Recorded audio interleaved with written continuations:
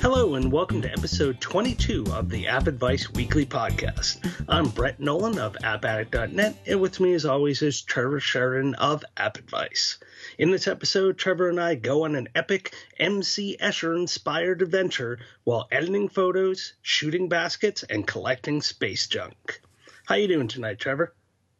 Doing good. It sounds like a pretty filled episode, even though it's not as busy as the WWDC wrap-up from last week.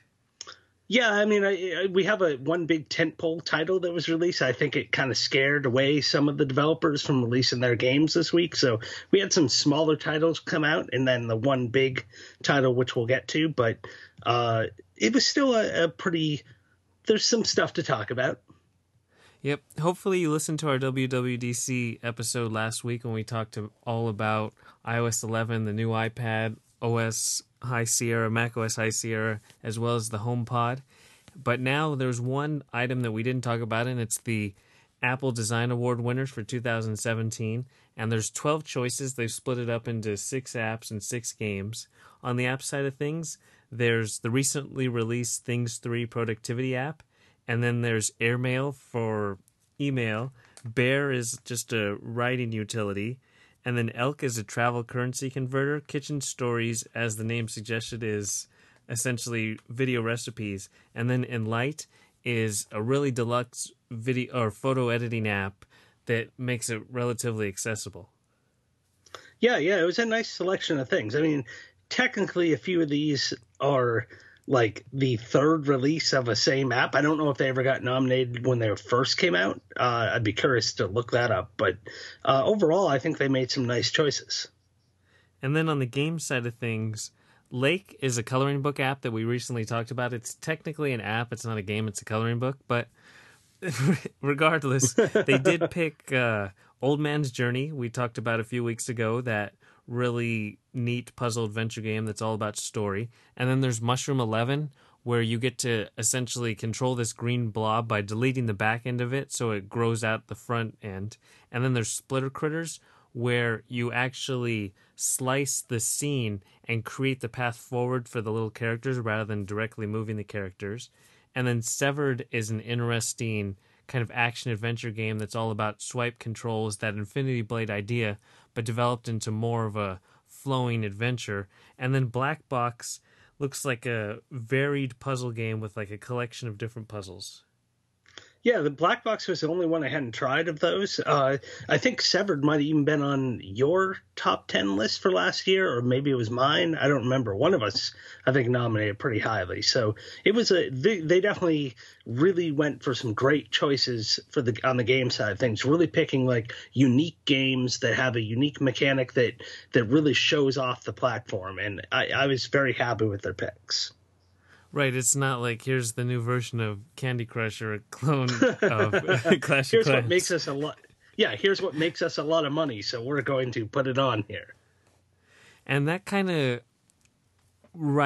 blends into our apps and games of the week, where Apple decided to highlight 2 during WWDC, 1 each on app and the game side of things. And for apps, it was Affinity Photo, which is a deluxe photo editing app that's inspired by Photoshop or Pixelmator, that kind of do everything photo editing app. And they've made it for iOS, specifically really designed for the iPad, to just get in there and do everything you could imagine in Photoshop, but make it touch-based. Like there's a Photoshop Touch and Pixelmator's on the iPad, but neither are quite like what Affinity Photo is able to do. I had essentially this photo of the LA skyline, with the ocean and the sky in blue at the top and bottom above the skyline. And so I wanted to extract that out, so I just had the actual skyline. And there's a tool that makes it as easy as possible to do that, where you can refine your selection.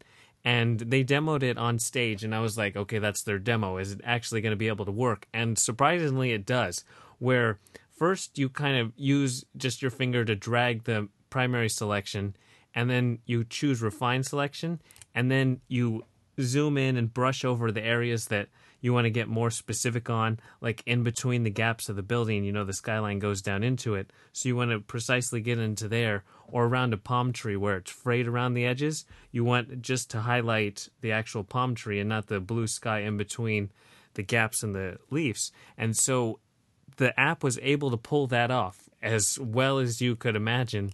And it left me with just the skyline. And then there was, just writing up in the sky. And I wanted to remove that completely. And they kind of one up the healing tool with an even better tool to extract and then smartly fill in gaps once you remove something from an image. So those are kind of the two deluxe kind of photo editing ideas, and they pull it off really well for touch. So I haven't tried this. I had a few concerns because I don't have the Apple Pencil, so I wasn't sure how well this thing would work. You have to use it on an iPad. So I have the 9.7-inch iPad Pro, so I was hoping it would keep up. I haven't tried it, but I assume that the 9.7 iPad Pro would be able to keep up with it. But without an Apple Pencil, I was a little hesitant about purchasing this just because I don't know how much photo editing I would really do on the iPad. Normally, if I do this stuff, I use GIMP on a PC, and that's how I edit photos. So I just wasn't sure how precise I'd be able to get with just a fingertip. But you're saying it did work well because you no longer have your Apple Pencil, right? Right, so or do you have it? I didn't. I just used my finger. I don't have the Apple Pencil anymore, and I had the old 12.9-inch iPad Pro, not the brand new A10 powered one. So if you have the A9 chip, it worked perfectly fine on my device. Okay. Yeah, I was curious because it was on sale for a period of time for 30% off when they first launched. Right after WWDC, and now it's back up to full price of $20. So I was a little hesitant about grabbing, especially because it's probably got a bit of a learning curve to it, I would assume. There's tutorials for every single feature that they have. And then the menus they resemble Photoshop in the way they organize the grid of different icons that you have on both sides of the screen. But it's not as click-based. It really kind of is made for touch, where you can also, double tap with two fingers and then you can invert your selection, or you always can move around and pan the screen with two fingers versus one finger. You double tap on a menu icon, and then say you're on the brush, that gives you the option of the 5 different brushes. So it's pretty accessible for the full range of photo editing features you're given. Okay, yeah. I mean, this is one I'll consider. If I ever get an Apple Pencil, I'll consider getting it, but I just don't do a lot of photo editing on an actual iPad. I think that's what it's designed, so you don't need to go over to your computer if you want to do something. Because the most in Photoshop that I'm going to do is where you extract a background or remove very specific items or merge photos together. And this new iPad with iOS 11 that's coming in the fall is really designed so you don't have to, I got to go over to my computer to do this. And Affinity Photo definitely fills in that gap for photo editing. Right. Yeah, it would be so you wouldn't have to step away, and you could do it all right on the iPad. And so that's Affinity Photo. It has a premium price, but it's a premium app. It's $19.99, as you mentioned. And then there's a different photo app that I know you checked out. Yeah, so another one that came out, I believe, 2 weeks ago now. It was, I believe the developers pronounce it Halide. For me, I just kind of want to pronounce it Halide, and it's it brings back like manual controls to take photos. So it's all done with simple swipe gestures. So you can swipe up and down while you're taking your photo to adjust the lighting. And then you can swipe on this you could turn on manual focus, and then you can swipe this little guide bar to adjust the focus. And that way you can really kind of choose exactly what you want to do and focus in on. And it's really intuitive and easy to use. There are certain aspects of it that didn't quite meet what I want. Like, I don't tend to go to manual focus that much, because autofocus for the most part does what I need, but it did get the job done. The nice thing is, for the lighting, they have this whole histogram that comes up, so that way you know that you're not oversaturating the photo, and you can really kind of keep an eye on that, so your lighting's perfect.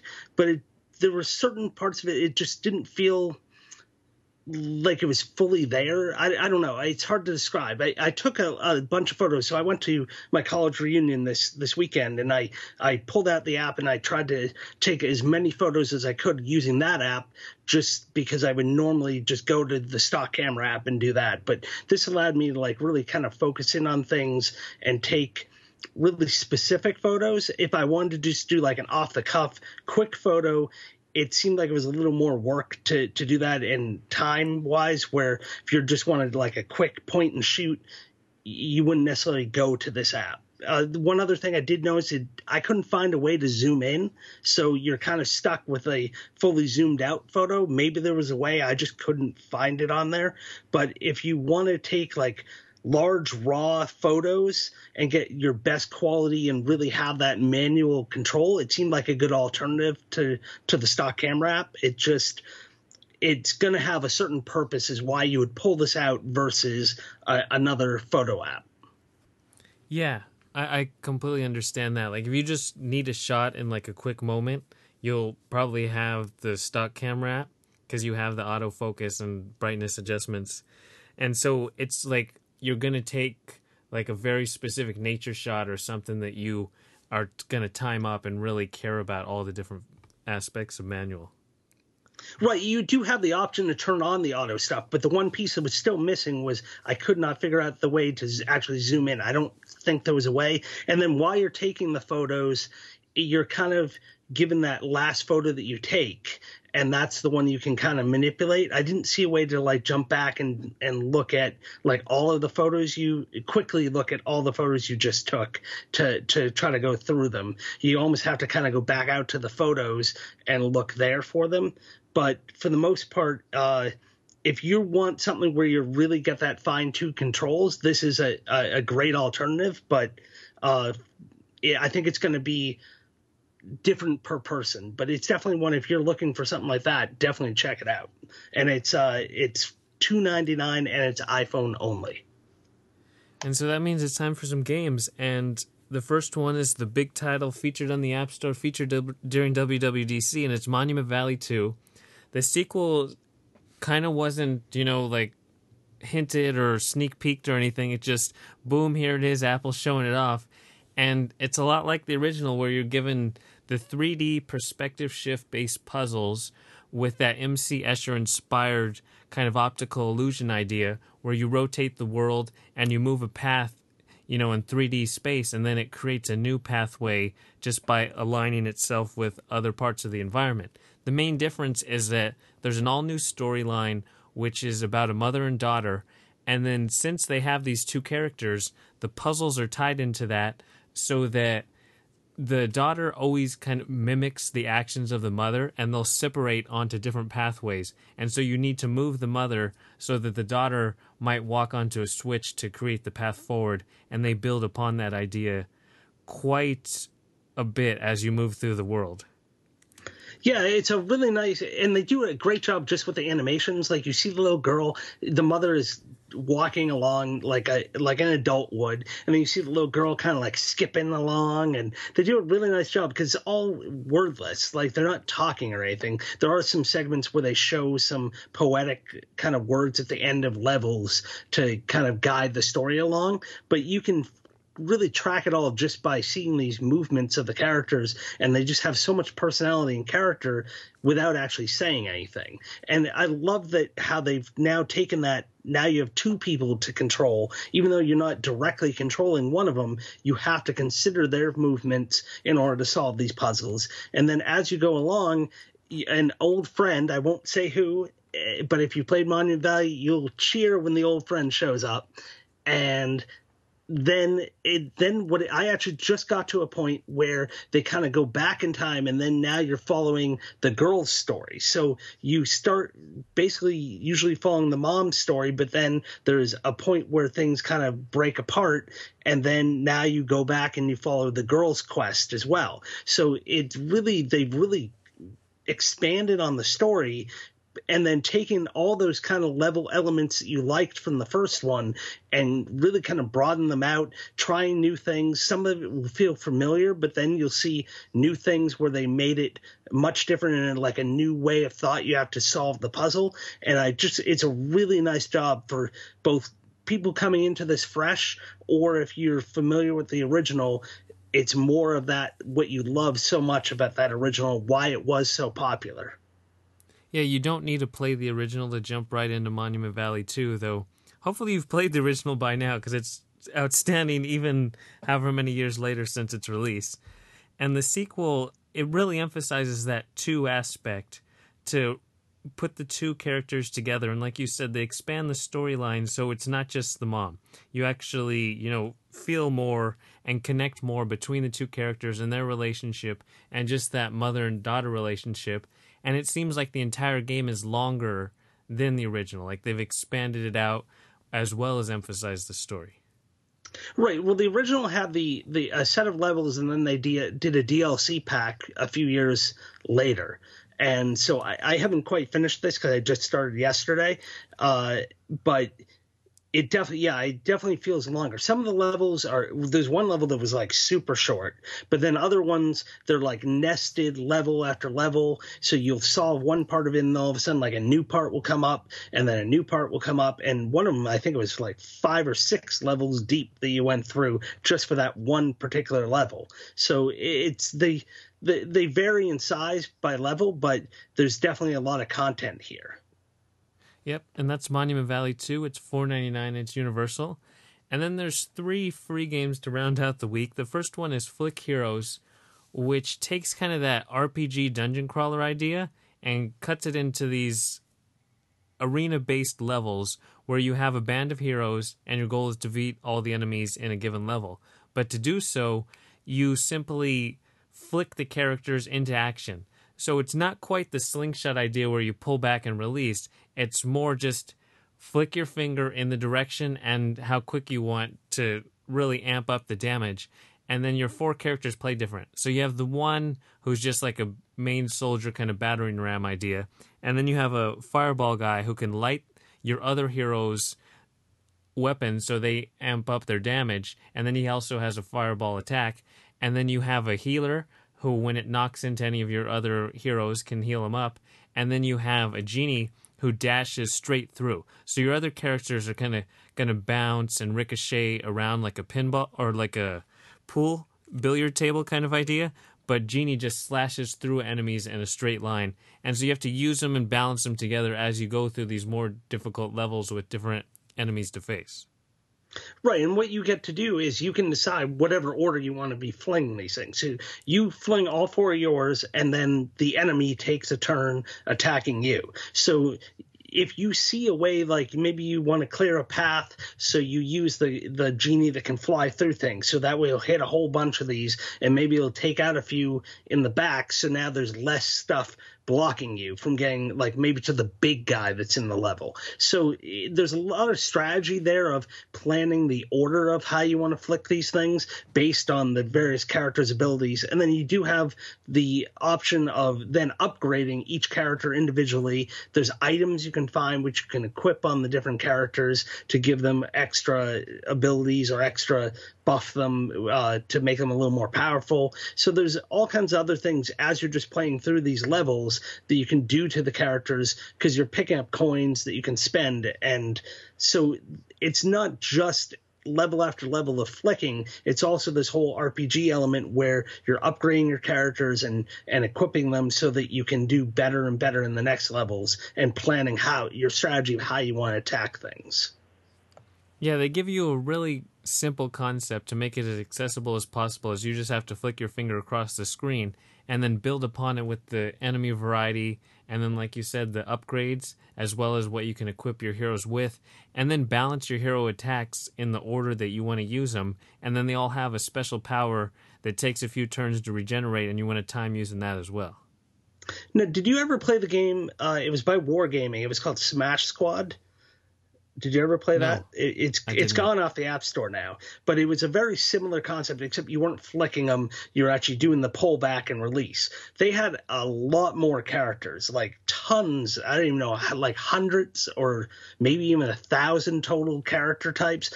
And so I thought that was a slightly better game just because of its variety, but it's off the App Store now. It didn't do well, and so they ended up removing it. But this is a good, if you were a fan of that game, this is like a much pared down experience compared to that game, just because there was so much going on. But I think if you enjoyed that game, this is a nice replacement. You can't get Smash Squad anymore. So if you're looking for that similar type of experience, then Flick Heroes is a great alternative for that. I like any of those kind of RPG dungeon crawler ideas that they use, like a pachinko or a pinball or slingshot kind of infusion, like Blitzkeeper is one that I played. Yeah. And there's quite a few on the App Store, and just any more of them isn't a bad thing. Yeah, especially if they try to do things to make it more than just flicking, where they have these other RPG elements that kind of expand the experience. Yep, and that's Flick Heroes. It's free, it's universal. And then there's Astro Crash, which it's built on that Katamari style, where you can destroy other ships that are smaller than you, and then you pick up the leftover space junk to make your ship bigger. And as you become bigger, then you can take on bigger ships to destroy. And it builds upon that whole idea of working on the smaller items to become bigger so you can take on the bigger items. It's kind of like Osmos as well on iOS, if you've played that. And Astro Crash makes it into just an endless high score challenge with a bunch of ships on screen. There's a constant flow of different size ships. The green ships you can smash, the red ships you should avoid until you become big enough to take them on. Right, yeah, you're just trying to avoid and not accidentally hit anything that's red outlined that's bigger than you until you smash and collect enough space junk to make your mass big enough that now you can take on the next biggest one. And then you continue doing that and trying to survive as long as you can to then take on the next biggest one. So it keeps on going on and on. And it's more of a just, now you have this bigger and bigger thing. You got to steer around everything that's on the screen and just hit the stuff that you want to hit, and then hopefully rack up that high score and rise up in the leaderboards. Yeah, the main challenge is that your ship doesn't just get bigger. Like in Osmos, you have a single cell that just increases in size. This ship is a pile of space junk that attaches to it based on how you pick it up. So if you fly into it right, it adds to the right side of your ship. And so it's not just you have like a regular starship that gets bigger. You have this collection of space junk that is all different arrangements. And in doing so, there's much tighter windows to dodge enemies just because you don't have like a single ship. You have this arrangement of space junk that might be hanging off in weird directions to be in harm's way. Right. If you are really bad at planning how you're going to pick up the space junk, you can have just like a super long right arm of junk sticking off the side of your ship, making it way too long and making it that much harder to avoid things. So you really almost have to kind of plan out exactly how you're going to hit the junk after you blow up the ship, so to put it on the side to keep yourself balanced so that you're not overextending one side or another and making a target that's going to hit something that you don't mean to hit.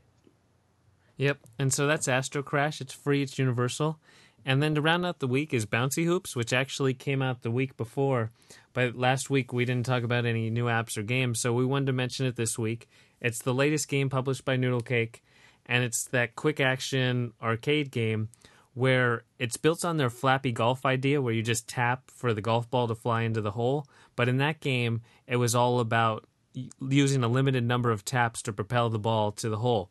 In Bouncy Hoops, you can tap as much as you want, and instead there's a time limit to get the basketball through the hoop, and then the hoops appear alternatively on the left and right side of the screen. So you make it on the right, then the hoop appears on the left, and you're going back and forth just trying to flap in order. And then there's a whole combo multiplier system.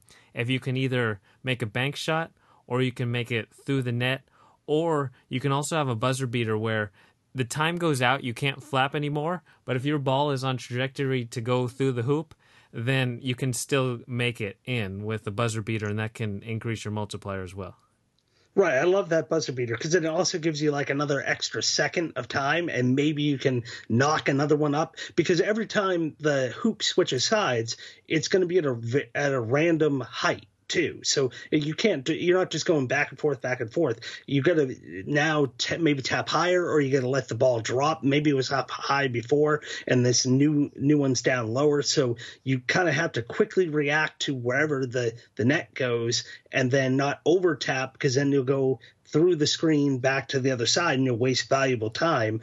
And you just kind of have to like let it fall, and then you start to get into this rhythm where you learn exactly how many taps you really need to do to get it at just the right height to then nail the basket on each side. And so it's one of these where you just want to do, after you finish, you're like, oh, one more time. I know I can do better this next time. And especially if you have friends on the leaderboard list, you're like, I'm going to beat their score. And then you try for those multipliers so that way you can really crank up the score faster. Yeah, it really has that one more time kind of idea. And then there's two modes. There's the classic mode, as well as just a timed challenge mode where you get 60 seconds to start, and each time you make a basket, it's going to replenish the clock, and so you maximize your score in that mode. The other one, you go until you essentially run out of time on a shot or miss a shot for whatever reason. The next one, you just try to maximize your score within 60 seconds, so it varies it just enough to kind of keep you playing. Right, yeah. It's one of those fun little time wasters. You're in line, you just need something to keep your attention, and especially if you have friends on the leaderboard, it's definitely one of these you'll keep coming back to. And that's Bouncy Hoops. It's free, it's universal, and I think that's everything for episode 22. Yeah, that's all I got. To everyone listening, we hope you enjoyed, and we'll talk to you next time. Talk to you later.